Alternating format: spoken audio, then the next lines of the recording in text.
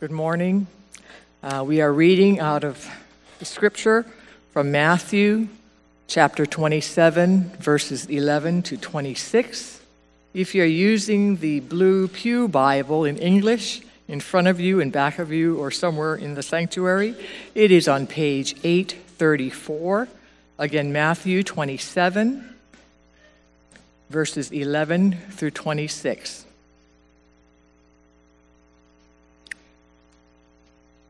Now Jesus stood before the governor, and the governor asked him, "Are you the king of the Jews?" Jesus said, "You have said so."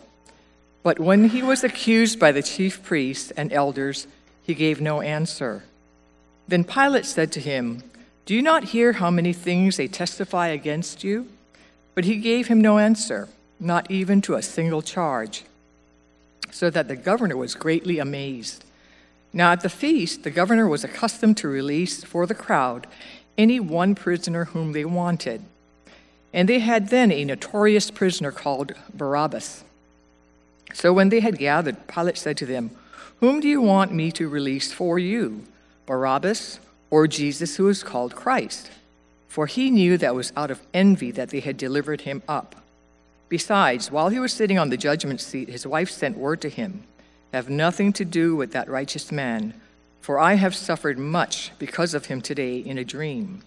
Now the chief priests and the elders persuaded the crowd to ask for Barabbas and destroy Jesus. The governor again said to them, "Which of the two do you want me to release for you?" And they said, "Barabbas." Pilate said to them, "Then what shall I do with Jesus who is called Christ?" They all said, "Let him be crucified." And he said, "Why? What evil has he done?" But they shouted all the more, "Let him be crucified." So when Pilate saw that he was gaining nothing, but rather that a riot was beginning, he took water and washed his hands before the crowd, saying, "I am innocent of this man's blood. See to it yourselves." And all the people answered, "His blood be on us and on our children." Then he released for them Barabbas, and being scourged, Jesus, having him scourged, delivered him to be crucified. This is the word of the Lord. Please be seated.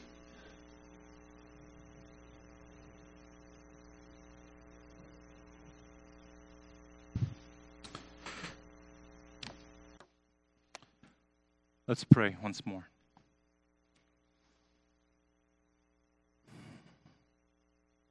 Father, now that this text has been read to us from your holy word, we pray for your Spirit to come down, to meet with us, and to speak to our hearts. O Spirit, we are willing to hear. Give us those ears to hear, give us the heart to believe, give us the will to act in faith. We pray all of this in Jesus' name. Amen. What do you think is the greatest need in society today? I know that kind of question has been asked in every generation, and everyone seems to have a different answer. Back in 1907, President Teddy Roosevelt was asked what he thought was the greatest need in his day. Guess what he said? Railroads. I guess it makes sense for them back then, but it's probably the last thing on your mind. When you think of the greatest need in our day, maybe what comes to mind is economic prosperity, world peace, a cure for cancer, an end to poverty or abortion or sex trafficking.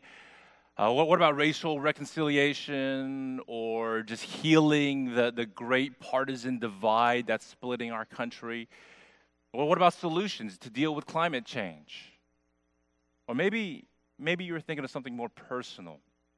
Maybe for you, the greatest need today is simply for your marriage to survive, for your kids not to reject you or to reject and abandon the faith. Maybe it's for you to find a stable job or for you just to get a good grade on that upcoming finals. I doubt you're really concerned about more railroads, but I'm sure that there is something that you consider to be the greatest, most pressing, most urgent need of the hour? Now, we all know that there are a lot of different ways to answer that question, but nonetheless, Christianity, in spite of all of its diverse expressions over the course of 2,000 years, Christianity has at its core one definitive answer to that question. What is the greatest need in society today? What is your greatest need? What is mine? Answer: a substitute. A substitute. The greatest need of the hour is for each of us, for every man, woman, and child, to find a substitute, someone who will take our place and stand before the holy, righteous, blameless God of the cosmos and to receive the judgment that we deserve. That's our greatest need. Because left to ourselves, we would fall under God's holy wrath and we would all incur an eternal punishment in hell. That's what we deserve.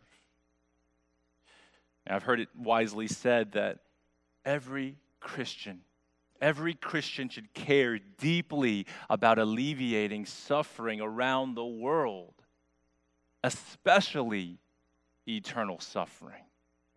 And so that means we see all the great needs of the world, and in those causes, we seek to be advocates. But we recognize that the greatest need in the world requires not advocates, but a substitute. And that's a part that we are unqualified to play. But fortunately, someone is, and to his story we turn this morning. Today is Palm Sunday, and that inaugurates the whole start of Holy Week. Today we are commemorating Jesus' climactic entrance into the city of Jerusalem. We are told that Jews from all over Palestine were gathering during that week in Jerusalem for the Passover feast. This includes a large contingency from the region of Galilee, the region where Jesus had been developing for himself a large following. As we read earlier, the crowd celebrated his entrance with such flair that it felt like a royal welcome. Jesus was being received by the people as a king. And that did not escape the attention of the religious leaders of the day, and they didn't like it. So by that Friday, after midnight, they arrested Jesus. They put him through a hasty religious trial in the dark middle of the night. They roughed him up. And in the morning, they brought him to the Romans, to the provincial governor, to Pontius Pilate.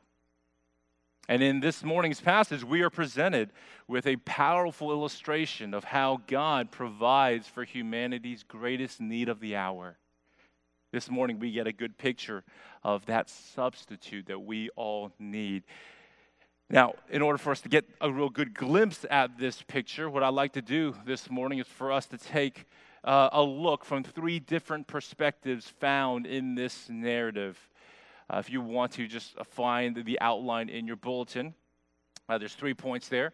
We are going to start with the perspective of the insecure jealousy of the religious leaders, then the fearful self-interest of Pilate, and lastly, the speechless wonder of Barabbas. So let's begin with a consideration of the insecure jealousy of the religious leaders. These religious leaders, they brought Jesus to Pilate. They were the members of the Sanhedrin, the ruling council of the Jews. They were identified for us as the chief priests and elders. Throughout the Gospels, these religious leaders are depicted as the primary antagonists to Jesus. They are opposing him, criticizing him, trying all the time to trap him in his words. Look at verse 18. It says that Pilate was astute enough to know that it was out of envy that they brought him Jesus. They can see that the crowds love him, and he keeps teaching with his own authority, questioning and undermining all the long-standing traditions of the elders, and the people are hanging on his every word, and so these guys feel seriously jealous of Jesus, seriously threatened by him. Earlier, back in chapter 26, In the beginning of the chapter, in verses 1 to 5, we read that these chief priests and elders of the people had secretly plotted to arrest Jesus and to have him killed. And so that means they had already made up their minds. These trials that they're putting him through are just for show. They're not after justice, they're after blood. Now, later on in chapter 26, starting in verse 57, they finally manage to arrest Jesus, and they find worthless fellows to lay out false accusations against them, but none of them stick. And in response to all of these accusations, the text says that Jesus stood there silent. He didn't respond to his accusers. And exasperated by all the silence, the chief priest demands Jesus to answer, saying to him, in verse 63, I adjure you by the living God, tell us if you are the Christ, the Son of God. Verse 64, Jesus said to him, you have said so, but I tell you, from now on you will see the Son of Man seated at the right hand of power and coming on the clouds of heaven. And right there, that was enough. Verse 65 says, then the chief priest tore his robes and said, he has uttered blasphemy. What further witnesses do we need? You have now heard his blasphemy. Now, what did Jesus say that was so bad? Oh, why did they call that statement blasphemy? Well, friends, you have to understand that in response, Jesus made two bold Old Testament allusions.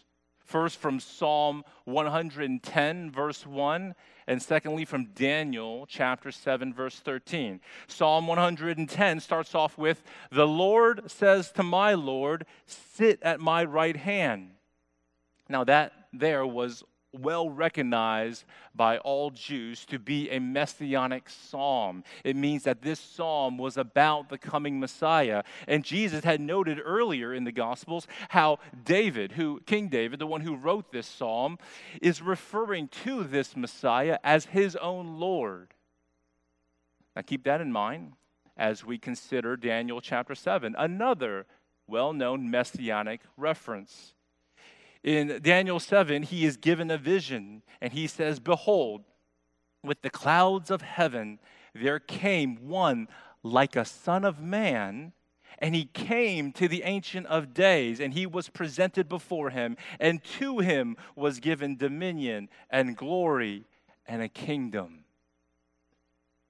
And so, friends, when Jesus says to all, but I tell you, from now on, you will see the Son of Man seated at the right hand of power and coming on the clouds of heaven. You have to understand that is a very, very bold claim.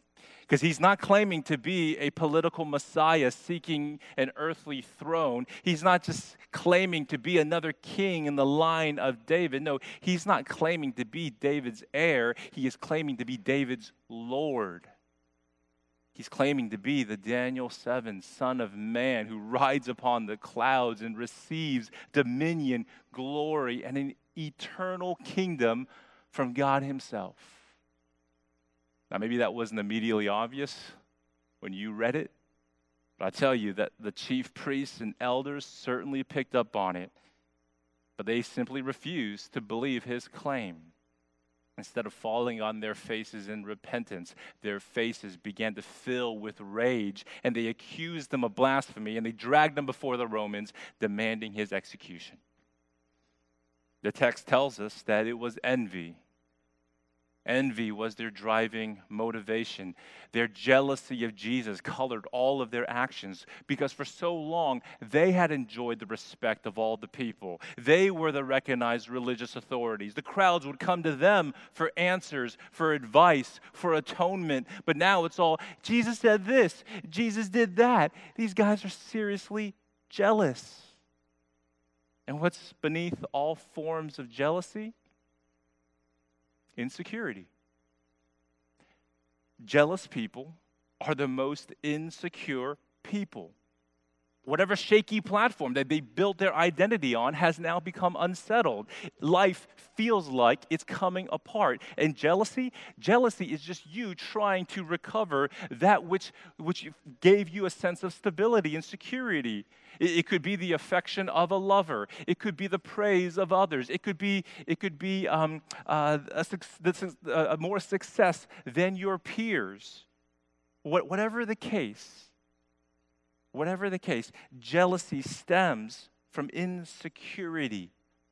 When the foundation of your identity is threatened, when its weakness is exposed. You see, for these chief priests and elders, their entire identity had been centered on being the smartest guy in the room, the most learned, the most knowledgeable of what the scriptures taught. But suddenly you have this Galilean carpenter with no formal training, no credentials, suddenly showing up, out-debating you, teaching with a moral authority that surpasses yours, performing signs and wonders that you could only dream of. You can just imagine how insecure these guys were. Jesus really has that kind of effect on people, doesn't he? He can be viewed as a threat. He can make you feel very insecure. Because if his claims are true, if he is the Messiah, if he is the Son of Man who possesses all dominion and authority, then he threatens all the sources that we turn to for an identity. He exposes the inherent weakness and fragility of all the foundations that we have been building our lives upon. Scripture teaches that there are really just two responses when you're confronted with the Son of Man. Two ways you can go here. You can either reject his claims, and he then becomes to you a stumbling stone, a rock of offense, who threatens your security, threatens your stability, and you want nothing to do with him. You reject him. Or the other option is you accept his claims. You repent and you turn to him in faith, and he becomes for you your cornerstone. That secure stone capable of holding up your entire life, bearing the weight of all of your expectations. Jesus becomes that solid rock. He becomes that foundation for your identity. And so the question is, who is Jesus to you? A stumbling stone or your cornerstone?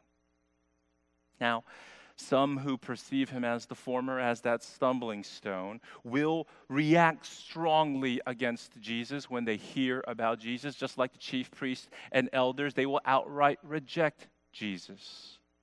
But others equally viewing Christ as a stumbling stone, will be more subtle in their rejection, and they will attempt to adopt a more neutral stance, much like what we see with Pontius Pilate and his response to Jesus. So let's turn then to our second point, to the fearful self-interest of Pilate.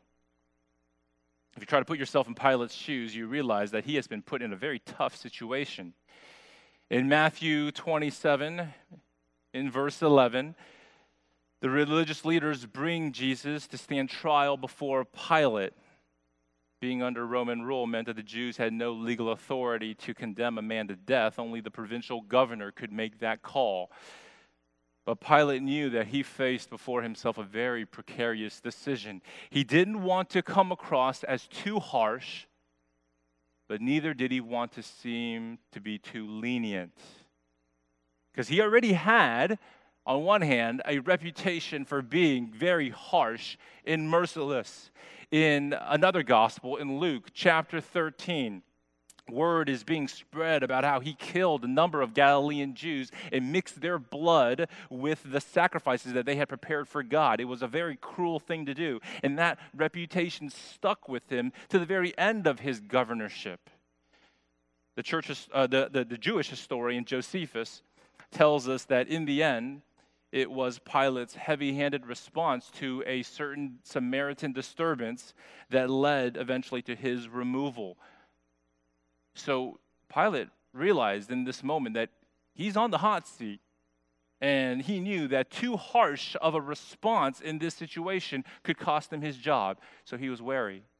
And yet at the same time, he didn't want to come across as being too lenient because the Emperor Tiberius wouldn't tolerate a provincial governor turning a blind eye to a rebel.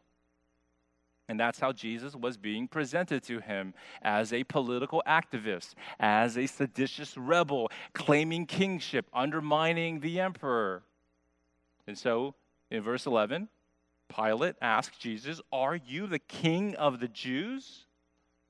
Because that must have been the charge brought to him. Jesus is going around claiming to be a king.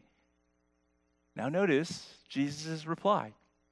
He's very, very careful with his answer. He doesn't answer, if you notice, with a direct yes or no, because a simple yes would likely have confirmed Pilate's suspicion that Jesus is an earthly king making an earthly claim to power. But then a no would have been a lie, because Jesus is a king, but of a kingdom not of this world. So Jesus responds with, "You have said so." Now, that's the exact same reply that he gave to Judas when Judas asked if he was the betrayer back in chapter 26, or when the high priest asked if Jesus was the Son of God. You have said so. The implication is that the questioner already knows the answer to his question. Jesus doesn't need to say it. Pilate, you already know. I am a king, but not the kind that they accuse me as being, and not the kind that you fear. I am the Messiah, the Christ, God's chosen king. All of that is wrapped up in those 4 words, "You have said so." Now, beyond that, Jesus doesn't say much. In fact, Pilate is surprised at how he could remain so silent and not defend himself. Look at verse 13. Pilate said to him, "Do you not hear how many things they testify against you?" But he gave him no answer, not even to a single charge, so that the governor was greatly amazed. Now, we learn in Luke's account, in Luke chapter 23, verse 2, that Jesus was being accused of 1, perverting their nation, 2, forbidding people to pay taxes to the emperor, 3, calling himself a king, and 4th, stirring up people by his teaching. His opponents were just trying their hardest to paint him as the leader of a people's rebellion. But Pilate saw right through all of those false accusations. He knew that they were just envious because of Jesus' popularity with the people. And he had really no sympathy for these religious leaders. He had no desire to do them any favors. So Pilate tried to find a way to release Jesus, but without doing it directly. The crowd would do it for him, because Jesus was popular with the people after all. So according to verse 15, there was a custom between the Jews and the Romans that was formed over all these years of Roman occupation. At every Passover feast, the Romans were willing to release 1 prisoner of the people's choosing. It was tied to the whole Passover and the meaning behind it. It recalled how a son of Israel could be delivered from judgment, could be released by means of a sacrificial lamb in his place. So in verse 16, we're introduced to a notorious prisoner named Barabbas. In Mark's account of this scenario, we're told that Barabbas had recently taken part in an insurrection where he had killed a man in the revolt. So Pilate figured that he had the perfect opportunity before him. Give the people a choice between releasing a local insurrectionist who committed murder or a popular Galilean carpenter who spends his days walking from village to village, preaching and teaching and healing people. It seemed like a no-brainer. We're also told in verse 19 that Pilate had another motivation to let Jesus go. He was listening to his wife. Smart guy. Look at verse 19. Besides, while he was sitting on the judgment seat, his wife sent word to him, have nothing to do with that righteous man, literally, the righteous one.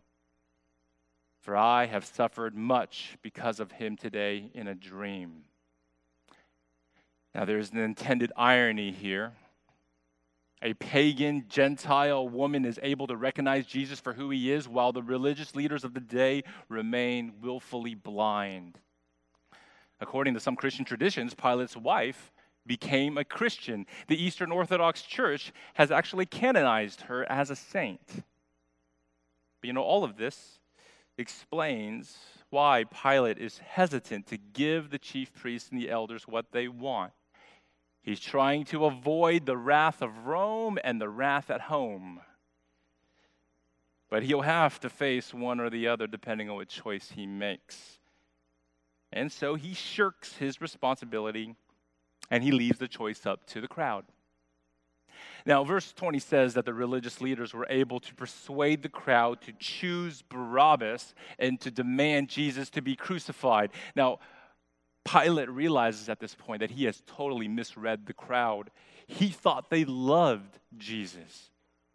But he was dealing with, most likely, local Jews from Jerusalem who were being gathered together by their religious leaders. These people in the crowd weren't the visiting Galileans who had so warmly welcomed Jesus earlier on Palm Sunday.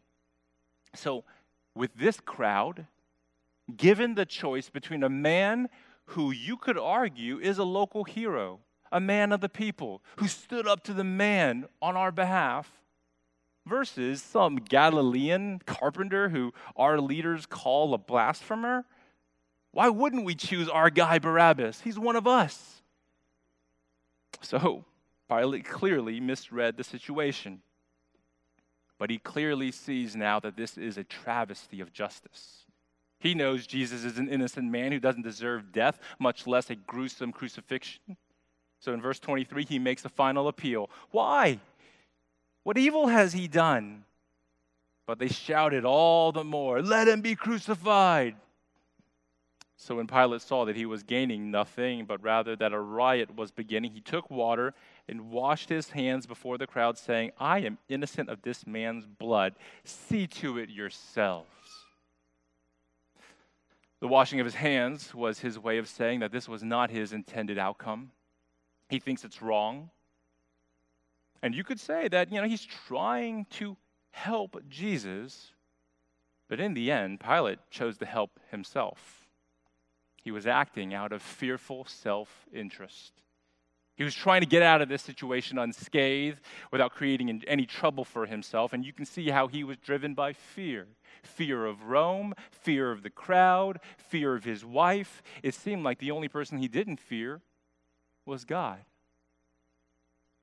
But no matter how much Pilate wished to wash his hands of all of this, he couldn't. He couldn't excuse himself, because to willfully ignore evil or not to stop it when it is in your power to do so makes you as culpable as the one who actively committed that evil. Sins of omission are just as bad as sins of commission. So Pilate was mistaken to claim innocence of this man's blood. He was wrong to assume that he could take a neutral stance towards Jesus. In the end, he's not absolved. The scriptures, they totally hold Pilate accountable for Jesus' death. Church history doesn't do him any favors either. The Apostles' Creed, we recite that here in our service on occasion. The Apostles' Creed is the church's most ancient and well-known statement of faith, and in it directly names Pilate as responsible for Jesus' death. It doesn't name Annas or Caiaphas or Herod. The only guy that gets mentioned by name is Pilate. It just goes to show that when it comes to Jesus, you can't excuse yourself. You can't play innocent. You can try to claim neutrality towards Jesus. You can try the agnostic position and say that you don't have an opinion about him, that you've washed your hands of him. But I hope you see from Pilate's story that it just doesn't work. You're still on the hook. You're still culpable. The fact is, we are all guilty of Jesus' death. Throughout history, some have misinterpreted verse 25 in very anti-Semitic ways, suggesting that the Jewish people are somehow more responsible for Jesus' death. But no, that is a wrong reading, and that is a willful ignorance of the fact that the first Christians were all Jews. The reality is, all have sinned and fall short of the glory of God. No one can claim innocence. No one can claim neutrality. We all have a part in putting Jesus on that cross. We all find ourselves in this story in one way or another. Now, some people are going to respond to Jesus with an active rejection, like the religious leaders, while others will respond to Jesus with a more passive negligence, like Pontius Pilate. Either way, we're found guilty and responsible for his death. The only means of deliverance, friends, is to find ourselves in a third character, in the shoes of Barabbas. You see, I don't think Barabbas is set up in this story as the foil to Jesus' character. It's not Jesus versus Barabbas. Barabbas is not the bad guy here. I would argue that we are all supposed to identify with Barabbas if we want any hope of being saved. This leads to our final point, to the speechless wonder of Barabbas. You see, Barabbas doesn't say a word in all of this. He's speechless in that literal sense. But I think that as he saw these events unfolding before him, he was left speechless with amazement and wonder.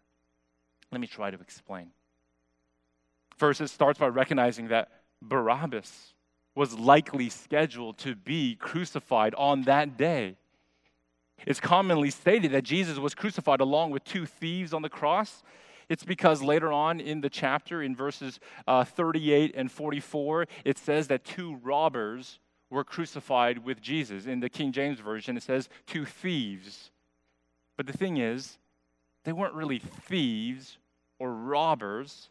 I know that's a possible translation of the Greek word lestes, but a better translation of lestes in this situation would be an insurrectionist, a revolutionary. If you turn to John chapter 18, verse 10, John 18 verse 40, in John 18:40, you'll see that Barabbas is identified there as, in the ESV it says robber. It's that same word though, lestes. But my ESV also has a footnote there saying it could also be read as an insurrectionist. And we know what Barabbas is guilty of, not just stealing a few things, but leading an insurrection. And so it wasn't your run-of-the-mill thieves being crucified with Jesus that day. Theft, by the way, wasn't a capital offense in the Roman Empire. They were insurrectionists. They were revolutionaries. They were likely Barabbas' co-conspirators. He was supposed to be executed along with them. That's why there were 3 crosses already prepared and ready to go that morning. So when Jesus went to the cross that day, he was literally substituting himself in Barabbas' place. That was Barabbas' cross. It was reserved for him, but Jesus took his place. And not only that, friends, the name Barabbas, do you realize the name means son of the Father? Bar means son, Abbas, father. So just think about this. When Pilate brings forth the 2 prisoners and presents them to the crowd, one on his left and one on his right, there were 2 sons of the Father standing there on those steps. And what's more is that ancient manuscripts include a first name for Barabbas. And you're not going to believe this. It's Jesus. Now, you're like, what? No, what? There's only one Jesus. No, actually, in those days, Jesus was a very common name. And so there's a good chance that his name was Jesus Barabbas. Now, most manuscripts don't include a first name, but it's very unlikely that scribes later on would add the name Barabbas. It was more likely that it was the name Jesus to Barabbas. It was more likely it was omitted at some point out of reverence to the Lord. Because you can't have a notorious criminal in the Bible with the same name as Jesus. Oh, but you could. That's the heart of the gospel. That's the message of substitution. Here you have two sons of the Father, two men named Jesus. One was rebellious and a murderer. The other was righteous and a healer. One deserved condemnation and death. The other merited blessing and eternal life. And on that Good Friday, the innocent one bore the cross intended for the other, and the guilty one walked away a free man. Jesus literally took Barabbas' place. I mean, could there be a more powerful, more palpable picture of divine substitution? I mean, just try to put yourself in Barabbas' shoes. You wake up that morning in your prison cell. This is the day you die. You and your co-conspirators are scheduled to be executed by crucifixion.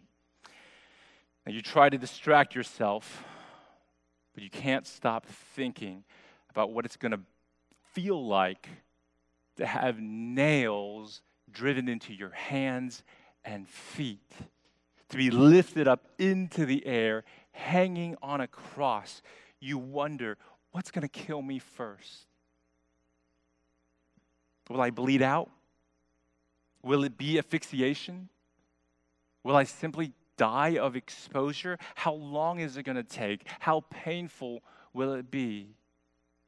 While you're lost in those thoughts, suddenly your prison door swings open and the guards show up.